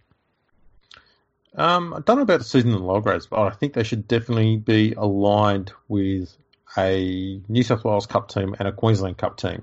Oh, both. Why both? So you've got a bigger range of players to choose from, a bigger pool of players to go through. Mm-hmm. Because that's what they need to have, and it's about building that pathway. So if you can get a bit of both, I think that'd be good. And a lot of clubs do have both, one in each state. Mm. To me, it just makes sense that you do that. I think that would help to get the core of a decent squad and depth-wise already there. Mm-hmm. And then you're probably going to buy maybe a dozen players, like, top-line players, NRL players, to fill out the rest of the squad. Your playmakers, wingers, probably second rowers, that sort of thing. And the rest can just be what you find from the New South Wales Cup, Queensland Cup, maybe even from a few other countries like Papua New Guinea, Fiji, Tonga, that sort of thing. There'd be a few players there. And as we're finding out too, there are some decent players over in the UK. You can drag a few of those over. You know what I would do if I was in charge of the expansion club and the player personnel, getting the player personnel? I would grab someone that I work with and I say, I need you to fly to Fiji. When you get off the plane, first 2 Fijians you see, you grab them, you bring them back. They're our wingers. Yeah. Because Fijian wingers are just the best. Yeah, they're all dynamite. Yeah. That'd be the first trick. But yeah, I think what'll happen is, with any luck, if the game does this right, then they'll come to a decision a year before, like a full calendar year before the expansion team or teams are due to be included in the NRL. And that would mean that those teams can then talk to every off-contract player about coming to the club. Well, that's the thing. Like, say I was running the expansion, an expansion club that was coming in. I'd want 2 years because I want to be able to say to players, look, you sign with your current club for 1 more year, and then we'll sign you for like. So I would sign up, say, certain players. So say like a Fafita, David Fafita, the Broncos. He's coming off contract, or they're talking about his contract and stuff like that. I would say to him, we'll give you a 4-year deal, but you can sign for another year because we're not going to be in the competition yet. You can sign for another year with the Broncos, but we want you on our books after that. I want to be able to put in a couple of deals like that in place. So at least I can build that base of players that are off contract now, as well as be able to choose from the players that are off contract the following year before I come into the comp. You know what I mean? Yeah. Yeah, that'll all work, just as long as these new sides have got plenty of time to go through and be involved in the hunt for new players. Yeah. But I don't think there's going to be... I don't think there's a... a lack of players, I guess, or a lack of quality players. I think there's more than enough quality players to go around. Bring back James Maloney. Why not? Kick Greg Bird out of retirement. No. How dare you? The triumphant return of Todd Carney. Oh, yeah, we'll chuck him in the halves. Right, we're building a team already here. Ryan Hall on the wing. Put Callum Watkins in at centre. Callum Watkins. Oh, shit. Who was the best player in the world a few years back from England? The winger? What was his name? Yeah, that guy. Bring him over. That guy, yeah. Tommy Mackinson. That's him. Bring the Mac over. Yeah. Get the Mac attack on the wing. The Mac attack. He'd be so good. He'd rip up the NRL. Oh, yeah. Top of his game. In his golden boot. Yeah. Only one golden boot. He's only won one. Well, for now. Give him time. Absolutely. Mate, we're building a good side here. I reckon. This team they'd beat the Titans. Mm. I'd love to get, I reckon they should target like Ryan James. He's always a good player to watch on the sideline. Matt Moylan. Yeah, Matty Moylan. He'd be good. Young Matty Moylan. Somewhere out there, Matty Moylan's hamstrings tingling. Every single Sharks fan is hoping that is the case. Come on, Matty, hamstring again. Bring in Sean Johnson. Oh, you don't want to do too much damage to this team already. No. I tell you what, Sean Johnson's another one of those players where it's just like, it is too young for him to be done, and he looks so done. Yeah. He's, well, I'll tell you what. Trivia question time. Okay. Who's older, Sean Johnson or Matt Moylan?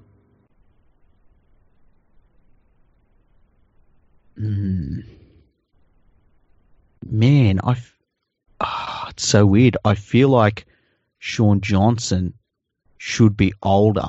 He is. I feel like... Oh, he is? Yeah. Okay. I thought you were going to say Matt Moylan, but I felt like Sean Johnson was older.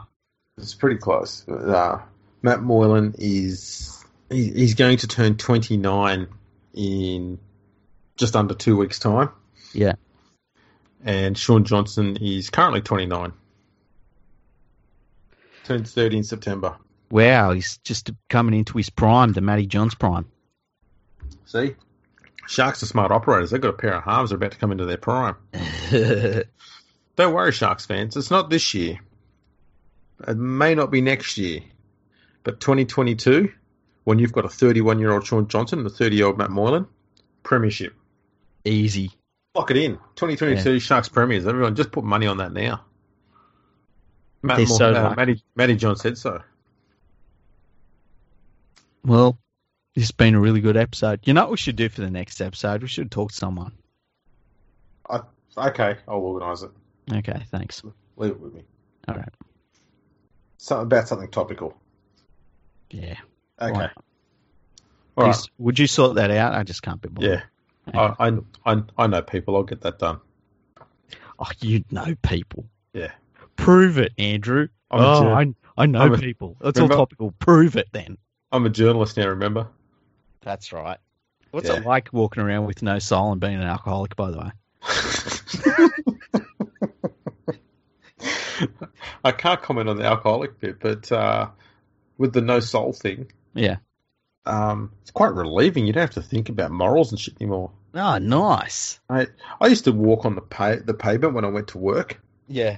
Now I just go around and just jump on car bonnets from one to the other like a frog on frog on those little lily pads. Just bounce. This is fun. Brilliant. Car alarms going off. People looking at me going, "Hey, he's a journo. Fuck, I can't do anything about it." It happens. Freedom to roam the world as I please. It sounds nice. The car bonnets are my oyster. Oh, shit. Hey, which one of us is Beavis and which one of us is Butthead? I don't know. Which is the dumbest one? Oh, man. They're both pretty dumb. Yeah, we need to work out who the dumbest one is, and then we need to figure out who's the dumbest one out of us two. You know why we're not Beavis and Butthead? Because it's not like we sit down and watch stuff on TV and giggle about it and record it. No, we're a bit older than that. We just read it out of newspapers. Yeah. That might make us more those two old blokes that were on the Muppet Show. On the Muppets. Fuck you, we're not that old. I had one of my followers. The fact that you finished that sentence meant that maybe we are. I haven't heard something like that since Korea. I had one of my long-term followers, and there was some. I can't remember how we started talking. I said to them, I remember when they made me a fan sign. This is going back years ago. And they're like, I never made you a fan sign. And I was like, yeah, I'll show you. And so I sent it to them in the DM because I didn't want to embarrass them, if it was something they didn't want people to see. And they were like, oh, I forgot about that. And then they were like, how old are you? I was like, that's a random question. Why's that? And they were like, oh, I thought you were really old. And I told them how old I am. And they're like, oh, wow, I thought you were so much older, which made me think like they thought I was a really old person. Like, what the fuck, man? Oh, that's crazy. Yeah. See? You're one of those old guys up on the stage there. No. What would I be more like? I'd be more like, Abraham Simpson? Fuck you. My goal is to be Hugh Hefner. Well, that's a pretty tidy goal to have, if I'm honest. Yeah. Hang on, do you want to be Hugh Hefner dead or Hugh Hefner with all the women around him? He died surrounded by them, so either way. Yeah, I suppose that's a good point. Yeah. Hey, we got an email. Ooh, do tell.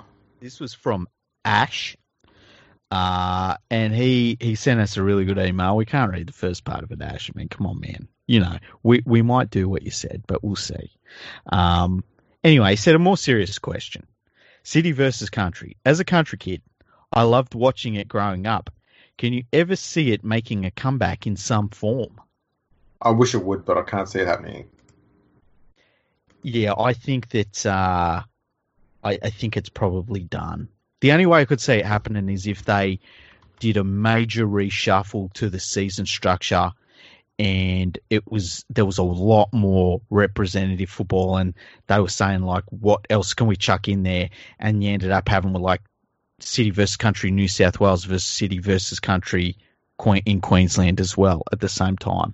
I think what they need to do to make it a bit more all encompassing is just have a city versus country, like Australia for each. So you could be New South Wales and Queensland country versus New South Wales, Queensland, everywhere else city.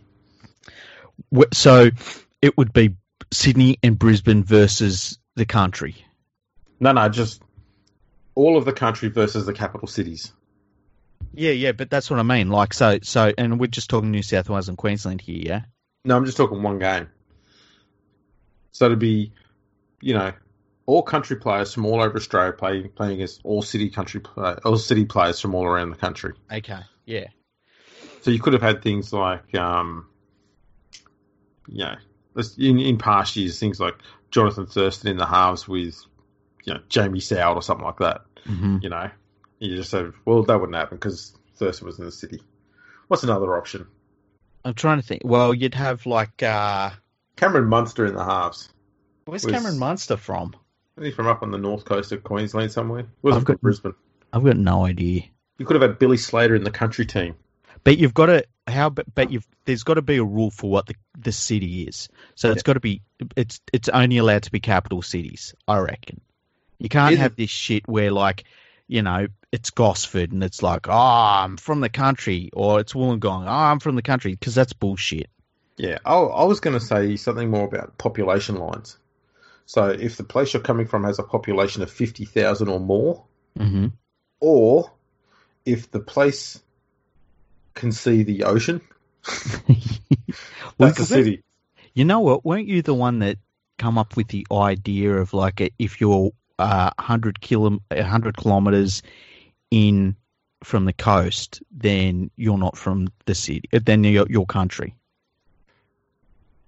Did you say that? More. If you're 100 kilometers or more in from the coast, then that's the city. That's the country. Yeah. And also you've got to circle around Canberra as well. Yeah. Yeah. Yeah, that could be another idea. I'm up for that, definitely. Because and promote the shit out of it, do it properly. Because you hear a lot of people, and I've written an article about this ages ago, but remember how there's, and you still see it today. People talk about that Queensland spirit in Origin. Mm-hmm. People don't realise that exactly the same thing happens, but it's with the New South Wales country team. Like, the reason why that spirit exists is exactly the same. The Sydney team, also the city team, the New South Wales state team, completely obliterated their opponents all the time. New South Wales constantly flogged Queensland. City constantly flogged country. Mm-hmm. Just as they both started to hold their own and start beating New South Wales or City, bang, the game says, no, fuck off, we don't want this anymore. And they remember when New South Wales have been really successful and they're talking about, is State of Origin worth it anymore? I remember that, yeah. They've been critical of it. And then Queensland starts winning and they win a whole heap of series. And all of a sudden it's like, we need to change Origin because, we're not winning anymore. You see, I am both City and New South Wales, right? So I guess my perspective on this is a little bit different from yours because you're definitely country. Like, you come from a town where, like, you could probably all fit on a bus. And I'm not even joking. You probably could have all fit on a bus. That's true. The population of the place I come from it claims to be a bit over 100, but I think it's probably less than that. Yeah. City versus country from a Sydney point of view was just a bit of a meh event.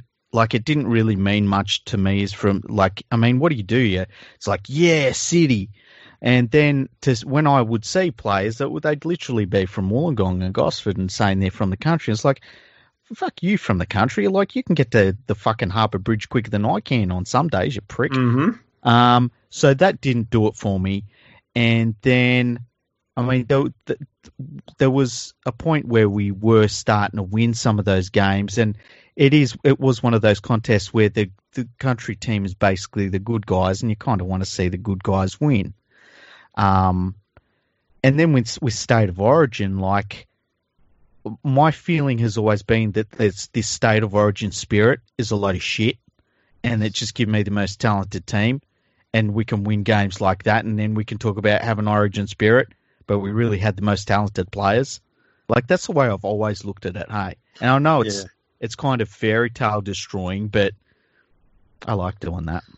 I know. I think the problem with what killed City Country more than anything is when, might have been when they paused it for a year or two and then they brought it back. Yeah. When they brought it back, they pretty much made the City Country game a selection trial for contentious positions within the New South Wales Origin team. Mm-hmm. And that took all the meaning out of the game because it was just an exhibition match after that. I'm not saying it wasn't before, but in the past, like if you look at City versus Origin games from 1990 and 1992, every single State of Origin player was in that game for New South Wales. Yeah, and you know, the other thing too was there were some grudges that were played out in especially the like mid to late 90s in those City Country games. And like I'm thinking like Spud Carroll and Chief Harrigan and stuff. Like some of that rivalry started in those games where those two would be beating the fuck out of each other in those games as well because it was another chance to get at each other outside the premiership, you know? Yeah. Well, look at it. Okay, this is the City versus Country lineups in 1990. Mm-hmm. So City had fullback Greg Alexander in the backs, Chris Johns, Andrew Eddinghausen, Mark McGaw, Michael O'Connor. Halves were Terry Lamb and Ricky Stewart. Front row, Glenn Lazarus, Ben Elias, Ian Roberts. Back row, Paul Siren, Brad Mackay, Bradley Clyde. And on the bench they had Des Hasler, John Cartwright, Jeff Tuvey. Country had Jason Alshan, John Allenson, Andrew Farrer, Michael Erickson, Ricky Walford, Laurie Daly, Ivan Henjak, Bruce Maguire, Scott Carter, Steve Roach, Les Davidson, David Gillespie, Dean Lance. On the bench was Michael Putter, Mark Laurie, Jason Edwards, and City won that game 28-26. Wow, that was a close game considering how good that City team sounded. And it's because that Country team would play with so much more passion than the City team did, and it made up for what was lacking in class, I guess, on players. But that's possibly one of the strongest City teams you'll ever see. Yeah, that's a bloody good team. Those players would line up like that and play that game with, you know, they wouldn't play it softly or weakly or anything like that. They went in there ripped in. See, for me, it just reminds me, from a City point of view, it's almost like England versus the Exiles. So I'm serious though. It's like, who's going for the Exiles? You know, because what the fuck is that? What is that? Well, Australians are going for the Exiles. But, well, you know, it is funny when they lose the Exiles. But it's not like there's this fucking big groundswell of support. The whole concept is kind of set up so that the good guys, supposedly being England, win the game. And when they don't, it's just really disappointing. Does that make sense? Yeah, look, I don't know why they call them Exiles to start with. Like, for many years, and I'm talking over 120 years, even more, the England would often play, you know, a rep sort of game against what they called other nationalities. Mm-hmm. That was just players who weren't British. Mm. And they were around for a long time. And so that was pretty much, if you were in England and you wanted to see, you know, Australians playing against England, but, you know, the Kangaroos weren't coming over for another 3 years, you'd go and watch other nationalities play because it'd be, more often than not, it'd be full of Aussie players and Kiwis. I don't know why they didn't just go with that. I think that they probably wanted something that they owned the all of the rights to the names and stuff for. Hey, that's all I can think of. Well, they probably owned other nationalities, given it was it was England versus other players in the English comp. Yeah, but they fucking own British Lions, and they just don't do anything about rugby union using that, you know. So, because they're absolutely useless. Yeah. So you'd be cheering on the Exiles then? Well, I just find it funny when they win. It's like, remember when Great Britain lost against, going into that World Cup when they lost against Italy? And it was like an Italian team where, like, if you'd had Dolmio sauce, you're Italian. Exactly. But it still was funny when they lost against them. Yeah, the selection process was we need to check your pantry. Yeah, exactly. Oh, he's got spaghetti. He's in. Yeah. Have you ever had spaghetti? I've had some fucking beans. It's close enough. It's Mexico, Italy. Sauce. Mexico, Italy, it's kind of the same. They've got similar coloured flags. That'll do. They speak the same language. Well, they don't actually. Shut up. They do. Don't worry about it. They don't speak, It's they don't one speak of those English. languages I can't fucking understand. You're Italian. That's right. Oh, yeah.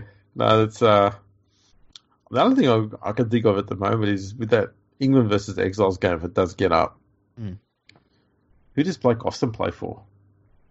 That's a really good question. He's got to play for England, eh? Or Lachlan Coote. But he's an exile. Jack Hastings? Yeah, Jackson Hastings. Who's he line up for? He's got to be English. Yeah. That's mad. When they lose, will they blame Wayne Bennett? Only if Wayne Bennett just agrees to coach the Exiles. Oh my God, can you imagine he coaches the Exiles and they flog them? That would be so glorious. It would be amazing. I'd love to see that.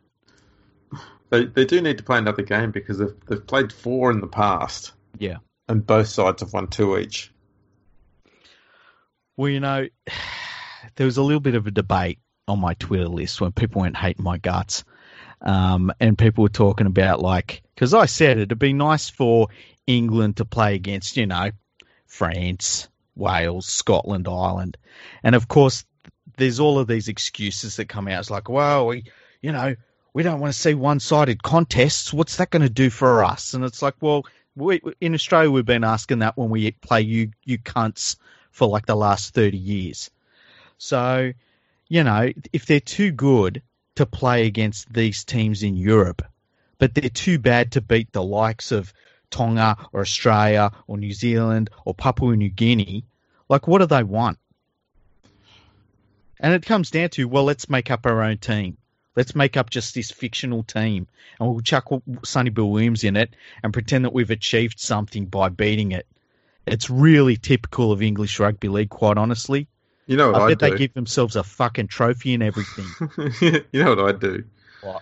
I'd say, you know what? We're going to have a 3-match series between Exiles and England. Mm-hmm. And the winner will take England's spot in the World Cup. I would sign up for that in a second. That'd be nice to have a team that might actually do something in a World Cup, eh? There you go. But then That'd give it some meaning. You would, but then you'd have players that wouldn't, like, I mean, Sonny Bill Williams wouldn't be able to turn out for Samoa, even though if I'm Samoa, I'm not picking Sonny Bill Williams. He's just not up to it. No. Who else would they have in that Exiles team, though, I'm wondering? Because, as you say, anybody that's over there that's Australian, they tend to convince they'll turn out for England or Scotland or Wales or something, you know? That's right. But, I mean, if you can play for an Exiles team, that's a combination of all of those nations. Yeah, it's like a mini rest of the world team. So think about this. You'd have James Maloney, right? You'd have Israel Folau. Chuck in Sonny Bill Williams. Who else have they got over there? I'm trying to think. Adam Cuthbertson. Is he still playing? Yeah. Are you sure he didn't decide to become English? I'm pretty sure they wanted him to become English at one point. Okay. He was like their version of Arthur Beetson for a while there. Zeb Tyre. Oh, wow, he's still playing. That's Thomas Luluai. Yeah, he'll always be playing. Grant Millington. Grant Millington. Junior Moores. Yeah, Chuck Junior Moore's in there. Kumatai. Nah, he wouldn't make it. Chris Naninu. I thought he was playing rugby union. He played for South at the start of the year. Okay. Sean Kenny Dow. Yeah, he'd be handy in there. Josh McCrone. I probably wouldn't pick him. Joseph Paulo. Yeah, I'd pick him. Matt Pryor. I don't know. Yeah, he'd pick him. Yeah, he'd be a solid selection. Bodine Thompson. No. Kane Linnett. He's one of those players that you're always surprised with how he plays when you see him play, so I'd probably pick him. Manu Ma'u. I don't know about that. David Mead. Kevin Nguama. You know who I would pick would be David Fafita, the twin. Oh, yes. He's been a beast over there. Yeah, he's their version of Arthur Beetson. Oh, yeah. Kenny Edwards. Yeah, chuck in Kenny Edwards. Why not? Israel Folau. Yeah, I'd have him in there. James Gavay. Play sessions. What's that? James Gavay. No, I wouldn't pick him. Robert Louis. I wouldn't pick him on principle. Exactly. Oh, what else have we got in here? Sam Cassiano. I want to see him first. And that's no slide on him. If he's at his Canterbury weight, I'm picking him. If he's at his Melbourne Storm weight, I'm not picking him. Chase Blair. No. Man, Chase Blair's... How old is Chase Blair? 29. What? Yeah. Oh, I feel like he should be in his late 30s. Conrad Hurrell. Oh, yeah, him for sure, yeah. Albert Kelly. Ooh. I don't think you need him because you'd have... Jordan Rankin. Jordan Rankin. Fuck you. Aiden Caesar. Yeah, I'd pick Aiden Caesar. Why not? Mahe Fanua. He'd probably make it, yeah. Jacob Miller, I think he's Aussie as well. No, I wouldn't pick him. I think I've picked like 27 players at this point too, by the way. Yeah, you've done pretty well so far. Yeah. It's a three-match. I tell you what, a three-match series between England and some of those players. You got James Maloney guiding them around the park. You've got some handy forwards. That's all you'd need to beat England is handy forwards and a crafty half. Is Jackson Hastings the crafty half? Well, no, he'd beat England. Oh, how about Joey Lussick? No. No? You know who they'd have, though? Who's that? The man with the giant hog. The game breaker. Yeah. That's not the only thing he breaks. Oh, no. I didn't say that. You're talking about vaginas, aren't you? No, I was talking about underpants. Okay. Yeah, we'll see. It'll be interesting to see how he goes for the rest of the NRL season. They'll select him in the halves spot, and it'll be interesting to see how he then goes for England. But they're worried that they're not going to have the a good enough lead up to the World Cup because they've got pretty high hopes for winning the World Cup. I think the Poms. They can play Wales, Scotland, Ireland, France. Exactly. So go and do it. Serbia. Yeah. I'd like to see England go and play Sweden. A game like against Serbia in Serbia. Why aren't they playing games against Germany? I don't know. Germany's got a rugby league team. They've been playing for a while. Did you know that Anthony Seibold played a game for Germany? I didn't know that. There you go. His brother also played for him as well. Yeah. There you go. What's his brother's name? I don't know. Someone. Mr. Seibold. Oh, shut up. No, I'm not going to say that. I think also Germany holds the record for being the only international rugby team that's had four brothers play in the same international side at the same time. Oh, really? Yeah. What were their names? British. I think they're British-born players, to be honest. Oh, okay. One of them is still playing in the Super League. I've got to try and remember the bloody name now. Kindhorst. Kindhorst. Yeah, there's Tommy, Nicholas, Marcus, and Christian. That reminds me, what type of name do you reckon Pappenhausen is? Do you reckon it's Dutch? Yeah, surely. Yeah. So it's such a nice name to say, Pappenhausen. Yeah. It really is. What a lovely name. Yeah. Pappenhausen. You just imagine that he's going to fight at the fucking Predator or something. He was a Tigers junior. Another one they let go. Yeah, we let him go because, he was stuck behind James Tedesco and there was no chance he was going to unseat Tedesco. So we let him go and then we let Tedesco go, so we didn't have either of them. Fucking genius. But you did get to hold on to John Wilson as long as you wanted. We picked up, I'm not going down this path. We've been going on long already. Hey, I think I saw a thing saying that you're going to lose Corey Thompson. Super League. Oh, he's gone to the Titans apparently. Oh, I read a thing saying Super League, but... Oh, Super League. Well, I must admit, I'm pretty sure the rumour I heard came from the bloke who likes to be on TV more than the people he's interviewing. Oh, really? The Widler.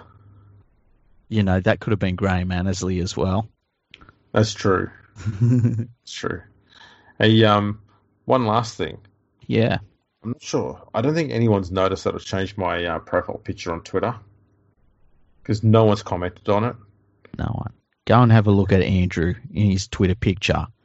And that's the Andrew I know. Just watches already. Yeah. That's me. Well, I can't be bothered checking, going and replacing the battery stuff. I've got 5 watches. They don't work. If I've got time, then I can just check them all, see which one's running a bit slow, find out which one's not working properly. Then I can throw it away and just buy a new one. I like a disposable lifestyle, hey? That's exactly right. But see, this is what people should donate to me on Patreon, so I can buy another watch. Yeah, and where would they go if they were going to donate to you so you could buy another watch? Well, you go to www.patreon.com/rlproject. Mm-hmm. Do you have any watches? I don't currently have a watch. In fact, my Fitbit, I'm not wearing it at the moment because I cannot find any of the chargers, and I'd already bought a second charger off of eBay because I'd lost the first one, and then I found the first one again. Now I've lost both of them. So I'm without a Fitbit, people. And you know what you should do? You should help me get a fucking charger. And you know how you can do that? Well, I'm going to take a guess here. Yeah. They go to www.patreon.com/leaguefreak needs a Fitbit charger. Everything except the last bit. It's patreon.com/leaguefreak. Go on there. For as little as a cup of coffee per month, you can be a wonderful supporter of my website, of my websites, of my Twitter feed, of all of that stuff, of the podcast, everything. And your contribution is greatly appreciated, and you can help me buy a Fitbit charger. I think they're $15. It's very well known too that the your Patreons, the people donating money to your Patreon, are without doubt the greatest humans that have ever lived. They really are. I've got 7 of them, 7 wonderful people. They're beautiful people as well. I don't know if you knew that they're just beautiful people. Their names Nadine, Adam, Andy, Rugby League Project, hey. Samuel, Katie, and Jack. Wonderful, wonderful people. And it all goes towards my website hosting costs. So, yeah, that would be wonderful if you could be part of that. Get in with people. All we ask is a few bob every now and then. Easy stuff. Yeah. You can follow us on Twitter. He's at League Freak. I'm at Andrew RP. We're at Fergo Freak Pod. We're on Instagram at Fergo Freak Pod. We're on YouTube. We're on Facebook. We're on LinkedIn. We need to find another social media outlet to get ourselves on. Grinder. Done. Let's do that. Should we go on OnlyFans as well? Again? Well, I don't have the password to the first account. Pretty sure it's like Fergo Freak Pod once again. It's like, oh my god, how many pairs of underwear do I have to send off this week? Jeez, Nadine, another pair? I thought it'd be good to have an OnlyFans account, and then I'd just be sitting there with the camera behind me as I'm just doing stats on an Excel sheet. I fucking dare you to do that. That would be so funny. Watch me do something dirty, and then like you just start putting in the stats for like New Zealand club competitions and stuff like that. That'd be fantastic. Like hard fingering online. Yeah. Just sitting there on my keyboard typing away. Oh shit. Bent over office desk. Bent over office desk. Oh fuck.